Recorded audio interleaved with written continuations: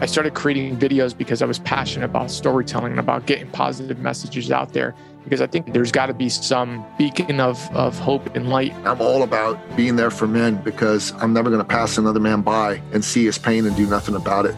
You know, you're a little too hard on yourself. I'm like, no, I'm not. I set myself to certain standards. We're in the weak man stage, brother. Hard times are here. You just got to keep on putting one foot in front of the other. We live in a time where men, masculinity, boys are actively discriminated against.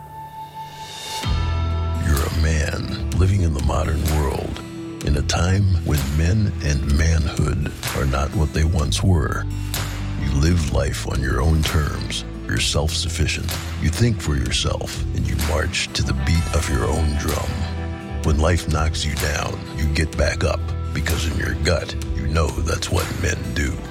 You're a badass and a warrior. And on the days when you forget, we are here to remind you who you really are.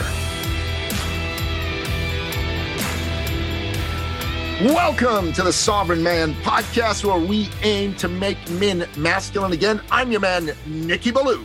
And boy, do we have an incredible guest lined up for you today. Today's guest is a new friend, man. This is a man who's a champion for freedom. And this is a man who's got a powerful, masculine, manly story to tell. I am speaking, of course, of the one and only Sam Rivera. Welcome to the show, Sam. Thanks for having me on. Wow, what an intro.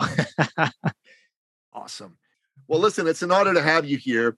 Tell us your backstory. How'd you get to be the great Sam Rivera?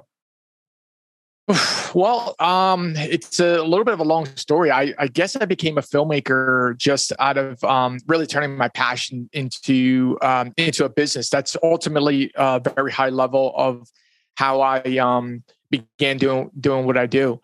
But if we if we go back a few years to learn about my early 20s, I guess that's kind of where my story starts. And the reason I say that's because if you look at the singular message that's always on my videos, is about inspiration, how to make yourself a better person than you were the day before. A lot of my videos have that same type of message. So the reason I bring up my early 20s is because I got married when I was really young. I was about 20 years old when I got married. My first son was born 2 weeks after I hit 20, and I had a lot of responsibilities early on, very, very quickly. I mean, before I was legally able to, at least here in the States, legally able to have a drink, I was already a dad. So by the time I turned, I'm going to fast forward here. When I hit 27, that marriage fell apart, and I was in $30,000 worth of debt. I had to move back in with my parents, and I really had hit rock bottom at that point in my life. And really, hitting rock bottom, with no money and living back with my parents, I'm like, what do I do? Right? I really had no direction in life. So I decided to just start working out, because I said to myself, well, I can't control all the other things that are happening in my life, like the debt, living back in with my parents. These things are going to just take time to get out of. And, I started working out, and I went from 280 pounds to 180 pounds. And that is what really led me on a journey of trying to become a better human. I became extremely obsessed with trying to improve myself, not just physically, but also mentally. And from there, around the age of 30, I started martial arts, and I was filming. I had like a little compact camera, and I was filming, doing little videos of my family, little jiu-jitsu videos at the academy. And I was just doing that as a hobby. And it ultimately led to me doing this now full time. My passion just drove into people wanting to hire me to create videos and content for them. So that's kind of what led me to the great Sam Rivera, as you say. Well, brother, that's a heck of a story, because I'll tell you what, I didn't get married as young as you did, but I also got married, and my marriage fell apart 7 years after I got married. And I don't know what it was like for you, but I was pointing a lot of fingers out, but I had 3 fingers pointing back at me, because I really blamed myself for not keeping my family together. I had 2 young sons. I still have 2 sons. They're teenagers now. They were little kids then. And I feel for you, man. Like, to me, part of my mission in life, it's all about making men masculine again. And I'm all about being there for men, because I'm never going to pass another man by and see his pain and do nothing about it. No man left behind is a big part of our ethos inside of the work we do. So I got a whole movement there called the Sovereign Man Movement. SovereignMan.ca is our website. Sovereign Man Podcast is our podcast. And to me, whenever I hear a man's story like that, I don't want to sound like Bill Clinton, but I feel your pain, brother. Yeah. And that's why I'm such an open book. Like, I've been on a few podcasts, and they're like, oh, is there, if we dive into a little bit about your past? Because I mentioned it on my Instagram page. Like, I've told a few stories, or within a few of my videos, I've kind of glossed over it. But anybody that asks me whether I meet them in person or if I'm on a show, like, I'm an open book. And because the reason for that is because at the time when I was going through this dark period, I felt like I was the only one in that could have ever gone through this, right? You feel so alone, sure. Right? But you find out, and it wasn't until I had a conversation with someone where they said, like, look, man, you're not the only one that's ever gone through this, right? And it's like, shit, you're right. Like, somebody has gone through this. And if we're really thinking about it, like, what I was going through was nothing in comparison to some of the other atrocities that people go through. So if they can go through these things, go through it, and get out of it, why can't I? So I'm a complete open book when it comes to that. And I think it's important because people need to hear stories like this, that, like, hey, you can be in a terrible financial situation, not see the light at the end of the tunnel, and make it through. Like, you just got to keep on putting one foot in front of the other, and shit will happen for you. Amen, man. Amen. I too felt alone at the time, but I had the good fortune of having people around me. I was introduced to a man who did work with men. His name's Owen Williams. He's the greatest man in the world. He's a world's best at helping men deal with this stuff. And he helped me in a big way. And I was in a men's group he ran. There was a few dudes in that group. They and I didn't get along. And at the time, I didn't have the emotional maturity to deal with it. So I left. I went to another group. And ever since then, and that was back in 2010, I've pretty much continuously been in a men's group, running a men's group. And now I've got my own men's movement, including our own men's team. And it's the honor of my life to really be there for men. We live in a time where men masculinity, boys are actively discriminated against, which is absolutely messed up. And so I think it's important that for me as a man, part of my legacy is to stand up for other men and help these men understand, help boys understand. It's awesome being a man. It's awesome being a boy. And you're going to heal really primarily from being around other men. Robert Bly said this, and he's a man who writes a lot about men's issues, that men can only truly heal in the company of other men. And I found that to be true for myself. So, Yeah, man, when you're surrounded by other positive men and men that, have gone through what you've gone through, that could be, the comfort that you need to know, or the message that you might need to be around, to know that, like, you can get out of it. When I was going through my thing, I didn't have a men's group whatsoever. I had, really my own thoughts, podcast, and that's kind of how I started to really become a big fan of Rogan. And just really books. I mean, that's kind of how I pulled myself out of it. I didn't even think to even look for a men's group, or let alone even know if there was one that even existed. And if there was, I probably wouldn't have been able to afford, joining anything. So anything that, you probably even do yours for free, but I was in, at that time, I was in so much debt. I was like, anything's probably going to cost me money, even driving to the freaking place. Like, I was just so broke. It was, it was unbelievable. I was sleeping on my mother's couch, man. I get it. And I came up with some money to pay Owen. And then the other group that I joined was free. And we've been running our group for free, but we're starting to charge for some of our programs. Not a lot of money, but we want men to have skin in the game. I think that's important.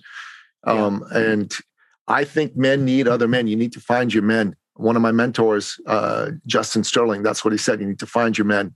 And those men need to be men who are going to hold you accountable, who are not going to treat you like you're some beautiful and special snowflake, but are going to tell you the truth.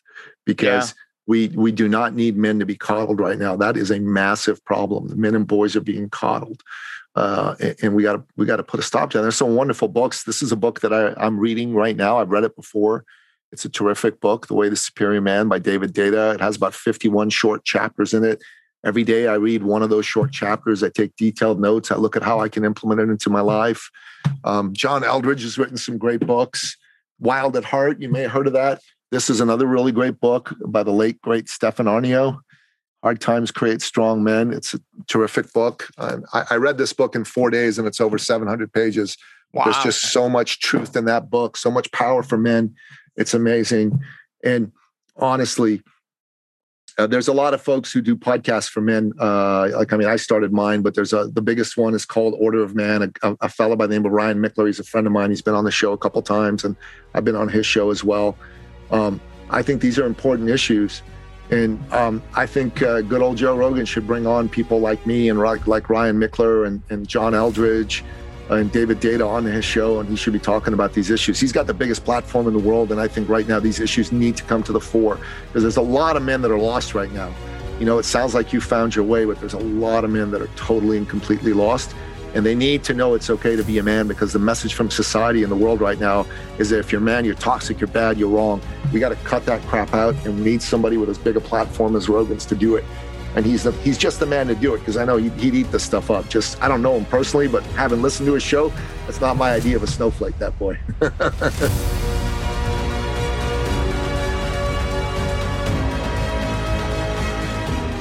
Yeah, no, for sure. I think you're right, man. I think it's super critical, and I almost think that as a whole,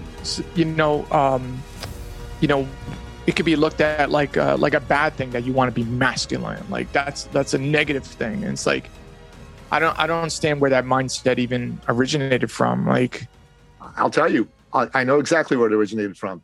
1917, the world's first communist revolution succeeded in Russia. Vladimir Lenin became the ruler of Russia. And their objective was to create a one world communist state. And they realized that the only thing getting in their way was the United States of America. And they called the United States the main adversary. The United States was too strong for them to be able to defeat. And they thought, okay, we can't go to war with these guys. We'll get our butts kicked, but we can subvert them from within. They're such an open society that we can go in and we can mess them up. So he sent a man by the name of Willy Münzenberg, who was a German communist, and said, okay, your job is to go start a multi-generational effort to subvert the United States from within. So Willy Münzenberg went to the United States and started to find what he called willing accomplices, people who shared their vision in the areas of academia, K through 12 and university, storytelling, which was Hollywood primarily, and media. So basically the news. And it took them decades, but over time, the people went from being pro-American in charge of those institutions, and right now they're not. They're out and out Marxists, and they started to, one of the things that they were all about was to destroy the family and to weaken the strength of the family. There were two professors at Columbia University, Cloward and Plieben, and they were all about that, and that was the plan, and that's what they did. They've made masculinity a bad thing, and that's the problem. And there is the name of that book I showed you is Hard Times Create Strong Men. On the back of my jacket, I'll just briefly show it to you, is a little poem. Can you see it? Oh yeah. Oh yeah. So that's I actually did a video with Rogan where he mentions that. I don't know if you've seen it. It's called I've seen that. I've seen that, yeah. But Rogan's wrong about who wrote that book, that poem. The man who wrote it is Jeff Michael Hoff.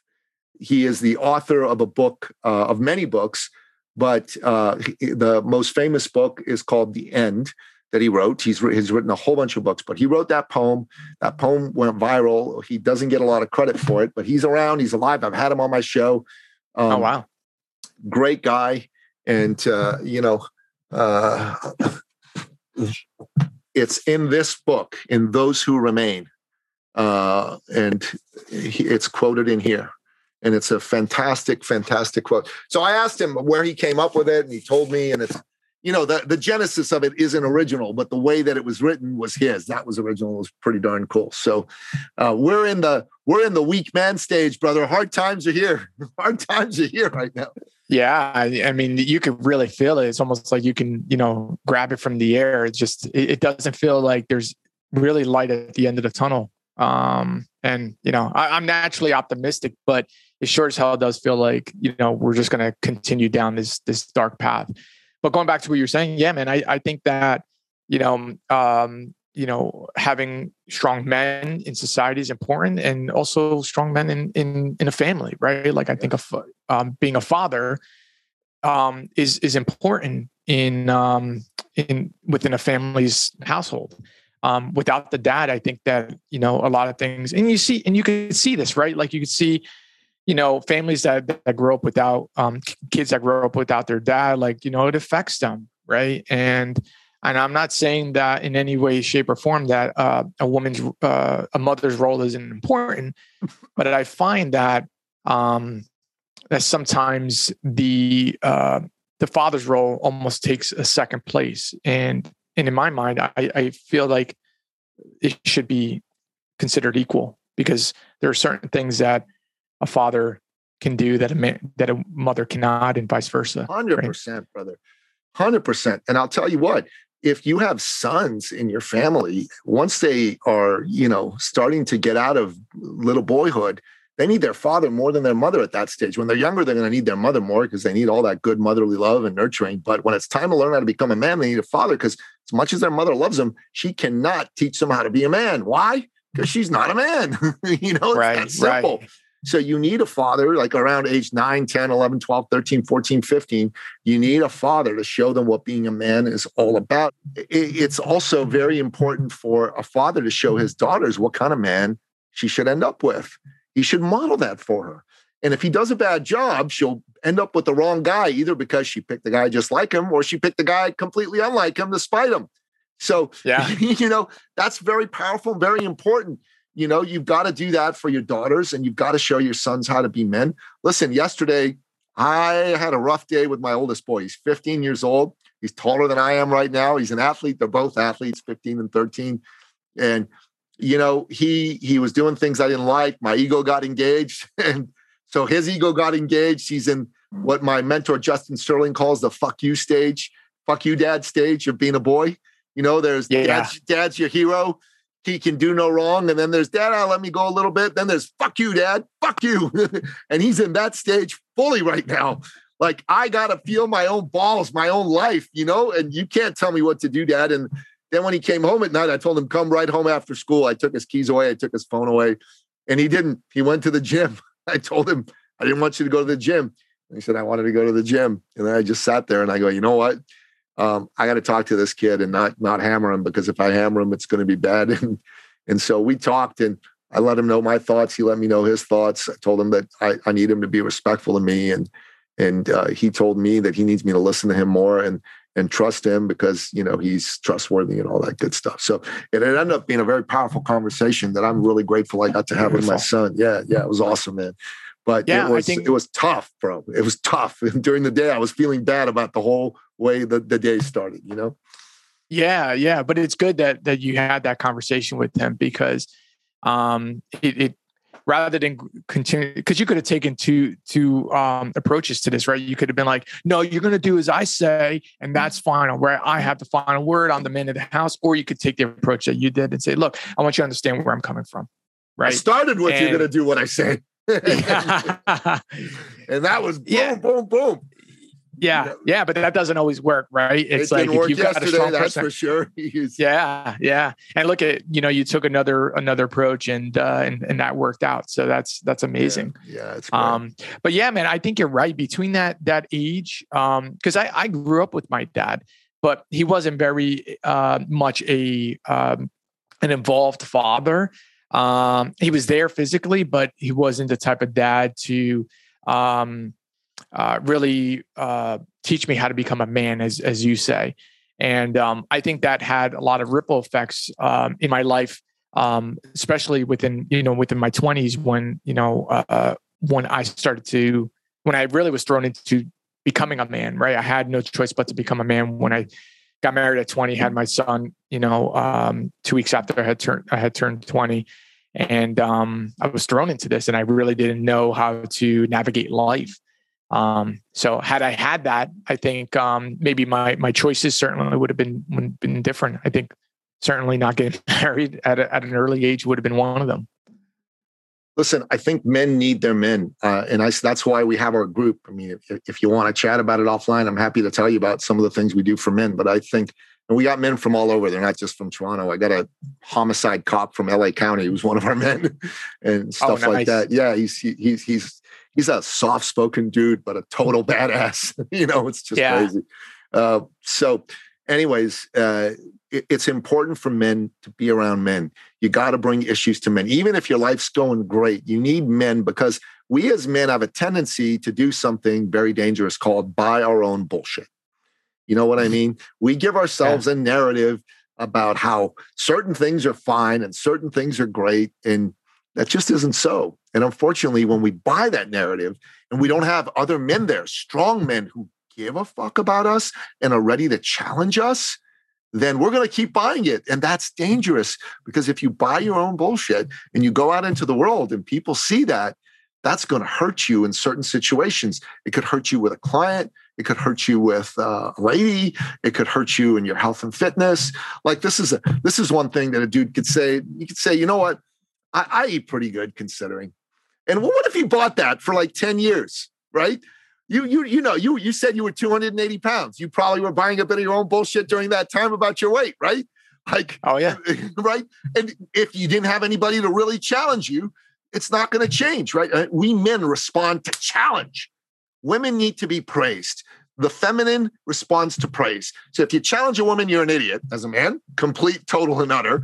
But if you don't challenge a man, you're an idiot too, because you're not doing him any favors. Yeah, I agree. I definitely think that I've gotten better. I'm 40 now, and I've gotten better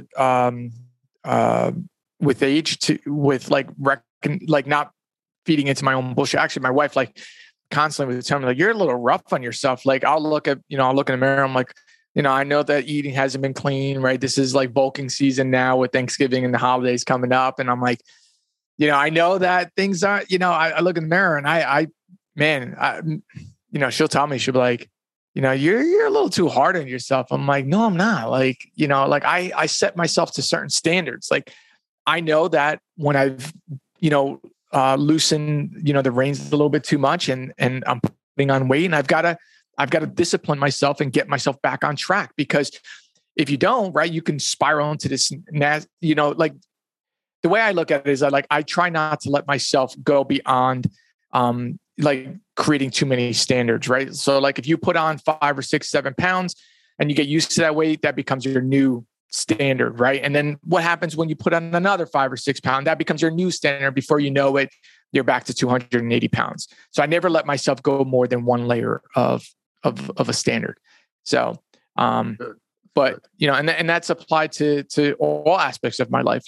I try to have balance in, with my relationships with my daughter and my wife, and also with my career. Never allowing myself to give one thing more attention than the other. I think it's all about having balance as well. So, amen, brother. Amen. I tell you, man, this was a different conversation than I originally intended to have, but I'm really enjoying it. It's been really, really great, man. It's awesome, man. I think this stuff is super important. I think it's critical. Like I said, in my 20s, when I was going through divorce, I had, at the end of that marriage, I had 3 kids, and wow. a lot of those relationships are not in a good place. And it actually taught me that the importance of actually being a father and being involved in a child's life. And my wife and I now, we have a 5-year-old girl, and I make sure that I'm involved with her life, right? If she wants to play dolls, I'm there for her, because that's the thing that she wants to do. I think that just being an active person in a relationship is super important. 100%, man. 100%. And listen, those kids from your first marriage, they, don't give up on them, man, ever. They're still your kids, man. Yeah, no, 100%. I always, like I said before, I think I'm naturally optimistic. I hope that things, eventually change. I mean, that's a whole long story in terms of, manipulation from the other side, so it's unfortunate to say, but yeah, like, whenever, if they're listening, they want to, be involved, and they know that I've tried. I want to be their dad, right? Like you said, I don't want to give up on them. I never have, and I never will. And I hold on to hope that things change, that they see things a little differently.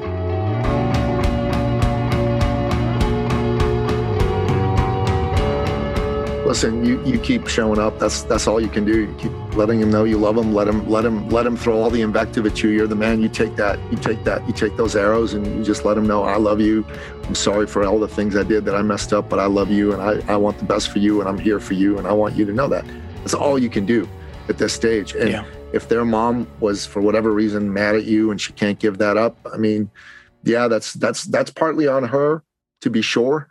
But I say for us as men, one of the things we got to get is we got to act as though we're responsible for all of it, even if we aren't.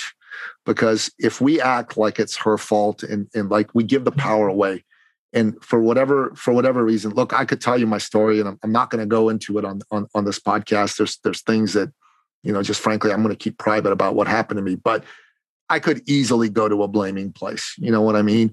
I could have easily gone into a place, and I did for a long time. For 5-6 years, I was there wholeheartedly. And what that had is it had me and my ex being in a limbo where there was a lot of anger. There was, frankly, some hate going on between us. And there was a time where I was with a group of men at a retreat. And I'll tell you the story because it's a powerful story. And there was this one man in the room who I just didn't like. This is the kind of man that when I see him, I'm 2 seconds away from punching him in the mouth. You know what I mean? And he's a man that I just didn't like. But on that day, he did me the biggest service of my life because he got under my skin, and I jumped out of my seat and I was ready to cold cock him. And 4 or 5 other men grabbed me and held me down. And I said, let me go, let me at him. And then he just looked at me and he said, when are you going to stop blaming your wife? When are you going to stop blaming yourself? When are you going to forgive her? And when are you going to forgive yourself? And in that moment, all the fight went out of me and I started to bawl. I just bawled, and 6 men had to hold me up. And in that retreat, you turned off your phone and you gave it to a man at the front who was in charge of holding on to all the phones. You were not allowed with a phone in that room. There were no exceptions to this. And so, my phone had been put away. 20 minutes later, after this cathartic experience, I went and collected my phone. We had a lunch break and I turned it on. I swear to God, 30 seconds later, she calls. I haven't talked to her in months, And she's bawling. She's saying, I've just been trying to hurt you. I just wanted to make you suffer. I'm sorry. I'm not going to do that anymore. You deserve better. We didn't work out, but I see that you're a good man and a good father, and I'm done trying to make you suffer. That was like God brought healing to me and my heart, and that went straight to hers. That happened in an instant, and 6 years of disappeared. Wow. Acrimonious talks about divorce. 2 days later, she signed the papers. We got divorced. And 3 years ago, she, my kids, my new lady, we all went on vacation together, and everybody had a good time. Wow. And that would not have been possible day one. No way, no how, forget it. Yeah. But it didn't just take you, right? Like you would have approached that after you're going to beat this guy up and you were bawling, you had that moment of enlightenment. But, it also took the other side to say, hey, look, I was wrong. I've been doing X, Y, Z, and let's come to a happy medium, because ultimately what matters is the happiness of our children, right? You and I can have our differences, but at the end of the day, what should be the utmost importance is their happiness and their well-being, right? Absolutely. So, and the only way you can do it is keep digging. Because I'd had several conversations about, I've forgiven her, and I really hadn't. I'd forgiven myself, and I really hadn't. There was still more stuff there. And even today, there's still some more layers I can go underneath of. And I just say, as a man, I tell every man, act like it's all on you. Your job, your work, your relationship with your crazy ex, it's all on you. To make it better, it's on you. It's not on her, it's all on you. And if you act that way, then you're the one in power. You're the one taking the actions. Maybe she'll respond, maybe she won't. But at least you're the one doing what you're doing. And it's not like, hey, I gotta, like, maybe one day. Instead, it's I'm me today. And for me, I say that's what I encourage you and every man to do. Yeah, I think so. But I think there's also a fine line between that and maybe my circumstances are completely so different than other people's. Maybe. Because I truly do, and you could ask anybody within my circle. I truly have tried, right? But when the other person is using the kids as pawns, it's very, very hard to navigate that, right? It's beyond just attacking me personally, but you're allowing me to be the father still and be involved. When it's a situation where you have shared custody and you're supposed to be picking up your kids and you're intentionally not home, or you don't let them out, and it becomes just a constant assault on your rights as a father. That's so difficult to navigate. Oh, it's like you can take ownership of that, but horrible. There's only so many arrows. Yeah, it's impossible to navigate. There's no question. And I look, like I said, we can talk offline. I can tell you about what I went through. It's not what you went through, but it had its freaking horrible moments, Yeah. And at the end of the day, whatever she is. I'm here for you. I want you to have the strength and the power to go through this and to hold out for those kids, because those kids got to feel that father's love through the ether, even if they aren't able to feel it any other way. And I want the day where your kids come to you and say, hey, Sam, Dad, I want a relationship with you. I want to know you. I want to be with you. I want to love you. And there's a man that was a client of mine. And, I got my own issues with this man because I did a lot for him. And then now he even ghosts me. So God bless him. But this is something I'm very happy happened for him. He had a son with a woman who did not let him see that boy for 15 years, just like took off. He did not see his son for 15 years. And it was eating him up. This is a successful man worth hundreds of millions of dollars. And you know what I mean? Nobody's idea of a loser by any means. But like when it came to his son, he felt like a loser. He felt like it was all done. And anyways, I worked with this man one-on-one in coaching him.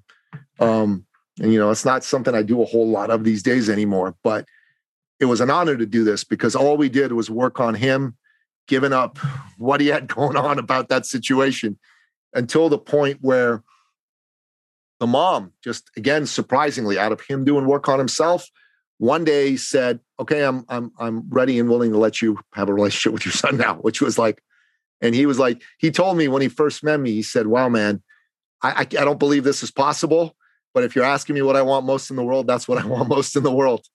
And it happened. It happened. And now, even though he's ghosting me, he won't talk to me. I want to slap him for that. I see him on Facebook.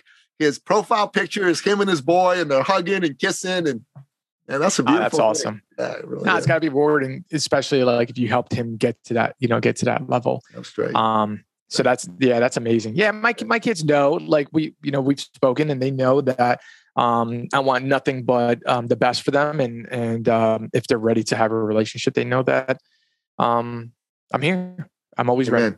Amen, man. God bless. All right, let's shift gears, man. This was a fantastic conversation, Sam. Thank you so much for having this piece of the conversation. Let's shift gears into business. So how did you get to work with Joe Rogan, bro? Because that's pretty cool. Yeah, it's super cool. So I wouldn't say I get to, I work with him. I just sort of create these videos, and he's been super generous with sharing the videos. Pretty much every single one that I've created on him, he's pretty much shared. I think there's 7 of them at this point. But it all started just as a fan. Like like we were saying earlier in the show, I I grew up with a dad, but he wasn't really a mentor when I was going through that divorce and post-divorce. And I really needed I needed a father figure in my life. And I didn't have that, right? I didn't have somebody out in the world to teach me how to be a man. And Rogan was very much that from afar, right? Just listening to a lot of the life advice that he would give on the show. I started listening to him back in like 2009, 2010. Like I started listening to him when he was like episode like 50. He was like really early on. He was still doing it out of his house. And anyway, long story short, he's been a positive mentor in my life from afar. And when I started jiu-jitsu, around the age of 31 or so, I was playing around with I had like a compact camera, still have it to this day. I was playing around with a compact camera, just taking videos of my kids and just making like fun videos out of a hobby. I started doing jiu-jitsu videos here and there. And ultimately it led me to where I am today, where I'm able to do this professionally. But it all really started as a hobby, right? I created these videos. I started doing jiu-jitsu. I started making jiu-jitsu videos. And then one day I decided to make a Rogan video based on a little rant that I went on a few years ago. And when I put it out there into the world, it was funny because to my surprise, somebody sent it to him. He shared it. He wanted it on his platform. He asked me if it was okay to put it up there. So I sent it to him. And we've had a online, relationship really ever since. I've never met the guy, never spoke to him on the phone, or anything like that. But I create these. So I don't work with him. I just sort of, I create these videos, and he's been super generous with. You're collaborating with him, though. No, don't kid yourself. The man is taking your work and he is putting it out there. He's asked you if he can use it in putting his brand out there. That is a validation of your talent, your skill, and the message you created for this man. So I would call you a Rogan collaborator. You may not have met him. I tell you, I collaborate with a ton. I'm doing an NFT project right now for knives. So I don't know. Do you know what NFTs are? Have you ever heard of them? Yeah, sure. Yeah. Non-fungible tokens. Yeah. Yeah, non-fungible tokens. So they're mostly these cartoons and stuff. So me and a buddy of mine, I said, look, what would be a cool NFT to create? And he said, we got to look at something that hasn't been done. I said, well, I'm a knife collector. You think I know a lot of these knife companies. He said, yeah, let's do it. So I approached Spartan Blades. This is the Lamb Ronin Shinto Spartan Blade knife. It is spectacular. This is a very dangerous weapon. I'm going to tell you, this particular knife. And we've created this, and it's cool, and all that jazz. And I got a ton of collaborators all over the world. I don't know them. I don't even know some of their names. They refuse to give me their names because in that world, that's a thing, right? Yeah. But I'm working with them, and I know their work, and I know their handle, and all of that stuff. So So yeah, I guess that's one way to look at it. Like we collaborate, but it's not an active collaboration, right? I create.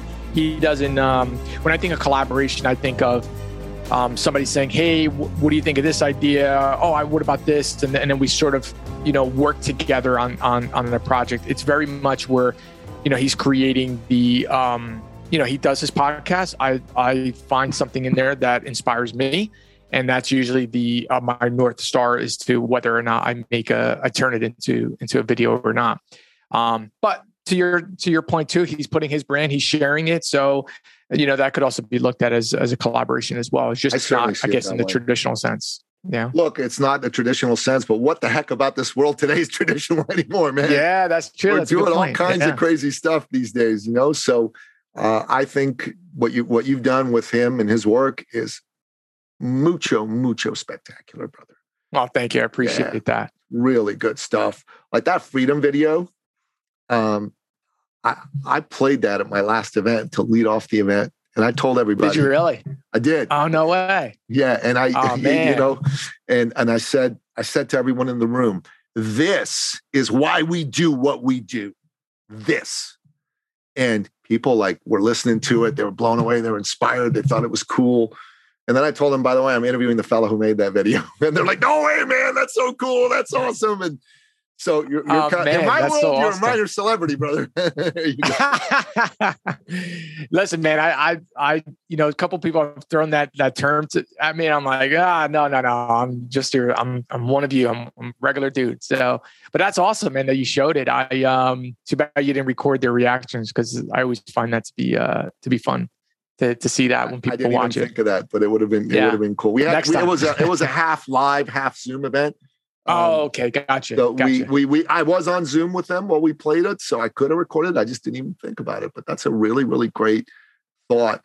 I believe that we live in a time in our world where men and women who fight, bleed, and die, so the rest of us get to enjoy the blessings of liberty, are more important than ever.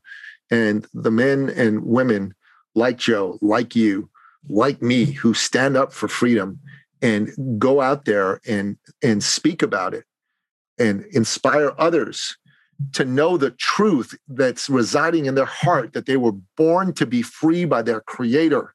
Their God wants them to be free and not to be under the thumb of some crazy-ass government bureaucrat who wants to tell them how to live and who's going to keep creating these crazy-ass emergencies again and again and again to take away their freedoms. And that video said that better, more succinctly, and more powerfully than I've ever heard it said before. And that's why I wanted to have you on the show, man, because I think that we need your voice more than ever. It's not just Rogan's voice that did that. That's your voice. You put that together. You made that happen. So it's cool that you did this for Rogan. I think that you ought to be doing these videos for any business and business owner that is freedom-minded. I mean, I think it's important to do. And I think you ought to just plain and simple have, Sam Rivera Films put out freedom videos. There's a company called We the People Wine. They put out a beautiful video of Ronald Reagan. I think we might have spoken about this offline. No? Yeah.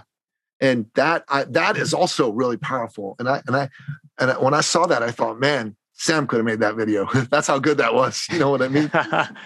Yeah, no, that's awesome. Yeah, listen, man, if I was able to, listen, I've got a business and I get clients, a good decent amount, maybe able to make a decent living.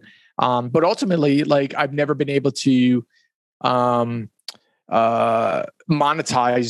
those style videos, right? Like, I don't get sponsors to pay for the Rogan videos or like a Reagan video, et cetera. They're not, a lot of times what happens depending on the fee, I'd sponsor that for you, man. If you'll put me and my company name there, let's talk right now. A lot of times what happens is it does turn into other business though. So I create these videos, and then people like yourself, they like them, they might have a business, and then they want to create something similar for themselves or for their company or for their for their brand. So it's certainly worked out. They definitely work out as marketing tools for me and my business.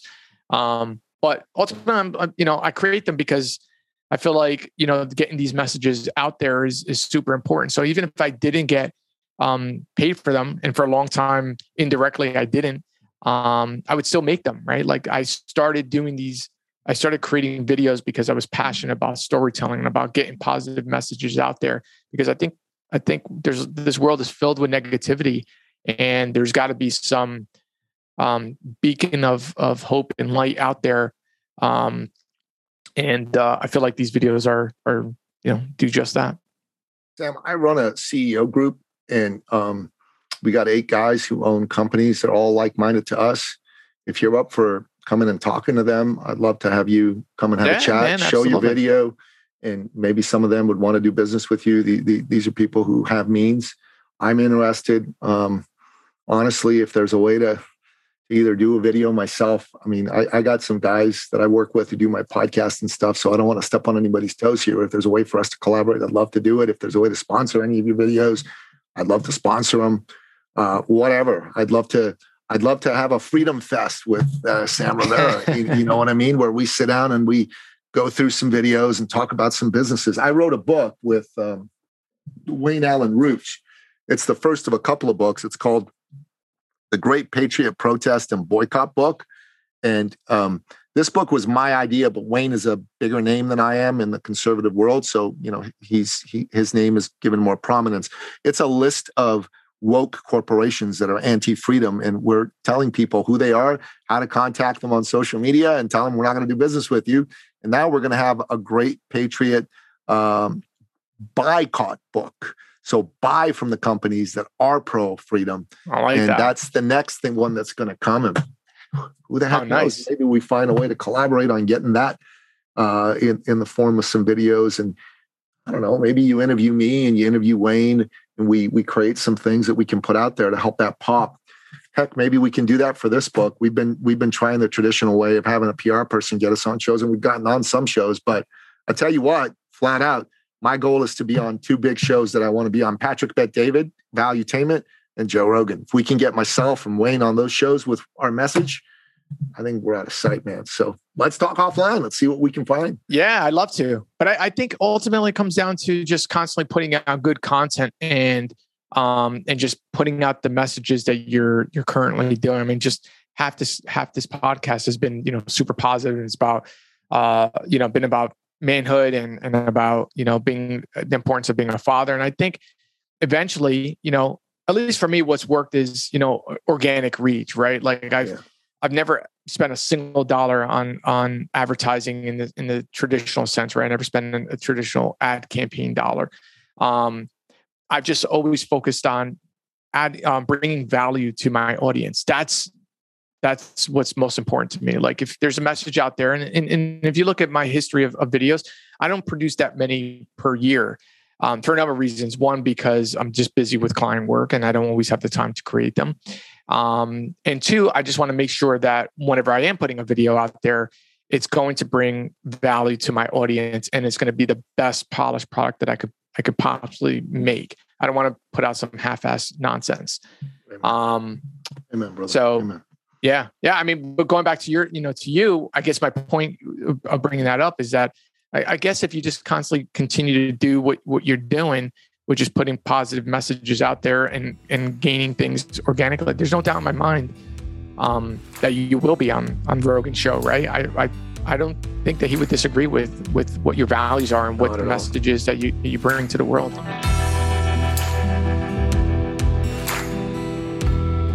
And I want to see if he'd like a knife NFT, man, because that's pretty cool. That's pretty different and new, because all the NFTs out there are those little monkey pictures and other pictures that are out there. It's crazy stuff, man. But I know Joe's a knife guy because I seen him with some knives on his IG page cutting up the meat, the elk, and it's good stuff, man. He tags the knife maker that he uses. So he's used Mike Jones knife and tool out of Vancouver, which is in my country, and it's pretty cool stuff. Pretty cool stuff. Yeah, I a friend of mine is she's a big knife collector. I just recently was gifted one by a client, and it's like, these are, when they're handmade, right? They're just, they really are special. Oh, that's this nice. Is a handmade knife. It was made by Greg Lightfoot for me. That's his logo over there, if you can see it. These are bone handles. And this is beautiful, and it's got a really lovely leather sheath. I also have a Kydex sheath there. This is something. I got about 93, 94 knives right now, and wow. I'm a serious collector, man. I'm a serious collector. Man, so that's why I wanted to do. Drawer, and that's it. Oh, dude, man. Hang around with me for a while. I'll get you hooked on knife collecting, brother. You'll become addicted to it. You'll just be looking. Okay, what else is out there? What do I need? Because it gets like that, man. Gets like that. Yeah, no, I know. And that's the danger of it, man. Like I try and stay away from like collecting stuff because it's bad enough that I've got like camera collection and all this. I also collect like action figures. Like, oh my goodness, like it can never end. Like it just, you start with one and it's like, oh, what about this one and that one? And it's like it's never ending. Absolutely. But they're beautiful tools to have when they're especially when they're handmade. You can tell the difference. Like the one that my client gifted me, I think it was half size blades. I think it's the name of the company. Yeah. I might be messing that up, but I keep it here in my drawer, and it's like I have like another one that I keep in the car, like a little pocket knife. It's you could tell it's commercially made. and the difference in quality and the way that one feels versus the other, it's like, it's night and day difference. It's yeah. Now this is a commercially made knife, but it's a high-end knife. It's a production knife. We call these production knives. This was made by Spartan Blades in North Carolina. The type of steel they use is something called S45 VN. This is really high-end steel. What makes it high-end is it retains an edge. It doesn't rust. It's really great. But the fit and finish is incredible. This could be custom made. That's how good it is. And it's not a cheap knife. It's $380 US, I believe, for this knife. Wow. So this one was even more expensive because this was a custom knife that was made just for me. But you've got to just get that. Once you get into knives, you're done, man. You're done. You're going to be collecting. Where do you keep them? Like, how'd you even get? First of all, how'd you get into collecting knives, and where do you? I saw a video. Them? So do you see? You're going to love this. I saw a video. See the power of video. made by Gerber Knives called "Hello Trouble." Write it down and go look it up. You're going to watch it. And a guy showed me the video, and it just spoke to the man in me. And I said, I got to go buy me a Gerber knife. And I went to Bass Pro Shops, and they said, yeah, you're right. You should buy a knife, but don't buy a Gerber. It's not that great. And I'm like, it's not. They go, no, buy a Benchmade. So I bought a Benchmade, and the habit started from there, brother. Wow. It's just. So do you put them in like on display, or do you just kind of keep them in a drawer? I have a bunch in a jar, and I have a bunch that are out like this in the desk here and there, and I use them for stuff. So I think some of my knives are showpieces, and some of my knives are meant to be used. Like, I got a tactical kitchen knife, bro. Tacti Chef, it's called. Made by Greg Lightfoot. What the hell is that? It's this Greg Lightfoot guy made it. It looks cool like a tactical knife, but it's kitchen knife. So if you go on, if you go look up Greg Lightfoot and find his website, I don't remember if it's greglightfoot.ca or Lightfoot Knives or whatever, or Lightfoot Designs. But if you go look up Greg Lightfoot, you go on IG and look him up, you'll see the Tacti Chef's there. It's pretty cool stuff. But anyways, it's legit, man. Cool. It's legit. You should at least get that for your wife. She'll love that. Like my lady, forget about her. I'm going to get it for myself. Yeah, I know, right? But my lady loves the Tacti Chef, man. She thinks it's cool. That sounds pretty cool. Yeah, because you're right. Like most, like the knives in my drawer, and then I guess average household, they just look like a traditional knife. Maybe it'll inspire me to cook more for her. That'll be my excuse for buying it, at least. Awesome, man. Awesome. So brother, given that we're going to do this as a dual purpose episode, I'm going to record one ending with you right now, and then we'll record another quick ending for the other show. But I think this should be on both shows. So we end off each and every one of our episodes by asking you as our guest expert for 3 bullet point expert action steps. So these are your best pieces of advice. Bullet point, what are they? Focus on story. Story is king, right? Is king. I love that. When it comes to any video, whether it's a visual story, whether it's a visual storytelling piece, a narrative piece, it doesn't matter. What's most important is the story. I guess the second thing is for business or for video making. Really put the attention on not yourself, right? Put the attention on whether you're a business, a person, you're selling a product. Make the video about the person and not about yourself. When you're shining the light about, this is who I am and this is who, that's fine. You can explain who you are, but that's only going to get you so far. At the end of the day, look, you're asking somebody to spend some time on your video, right? And time is limited, and you've got to bring value to the person that's going to be watching the video. So that's the second thing. And I guess the third thing is, shit, man, I don't think I have a third thing. I think those are really the 2 most important things, key takeaways that I could, I could offer the audience off the top of my head. Again, so focus on story and focus. Focus on them, not you. That's really good. So I'm sure you got another one. If you had one, what would it be? Well, it would be focused on them, and focus on story, and then let passion be the driver to how the story is told, right? Just put your heart into the story, and everything else will fall into place. Sam Rivera, man, I've loved this. This has been great. So, folks, Sam Rivera is the real deal. Samuel Rivera Films is the name of his company. He's the man who's created so many great videos about Joe Rogan. Joe Rogan's a fan of his work and publishes it out on his platform. That's as good an endorsement as you get in the year 2021. And so you absolutely got to go check him out. Check him out on IG. Check out some of his videos on YouTube. Go check out his website. And honestly, if you own a business and you've been considering telling stories as part of what you do, make sure that you go and engage with this man right away. And to find out more about him and his work, just go to our show notes. We're going to have all that information there. Sam Rivera, thank you so much for being on the show today, my brother. Thanks for having me on, Nicky. Appreciate it. And that's a wrap for this week's episode of the Sovereign Man Podcast. Thank you for listening to the Sovereign Man Podcast. If you're ready to take charge of your life and become the man you've always wanted to be, we invite you to join the movement at sovereignman.ca.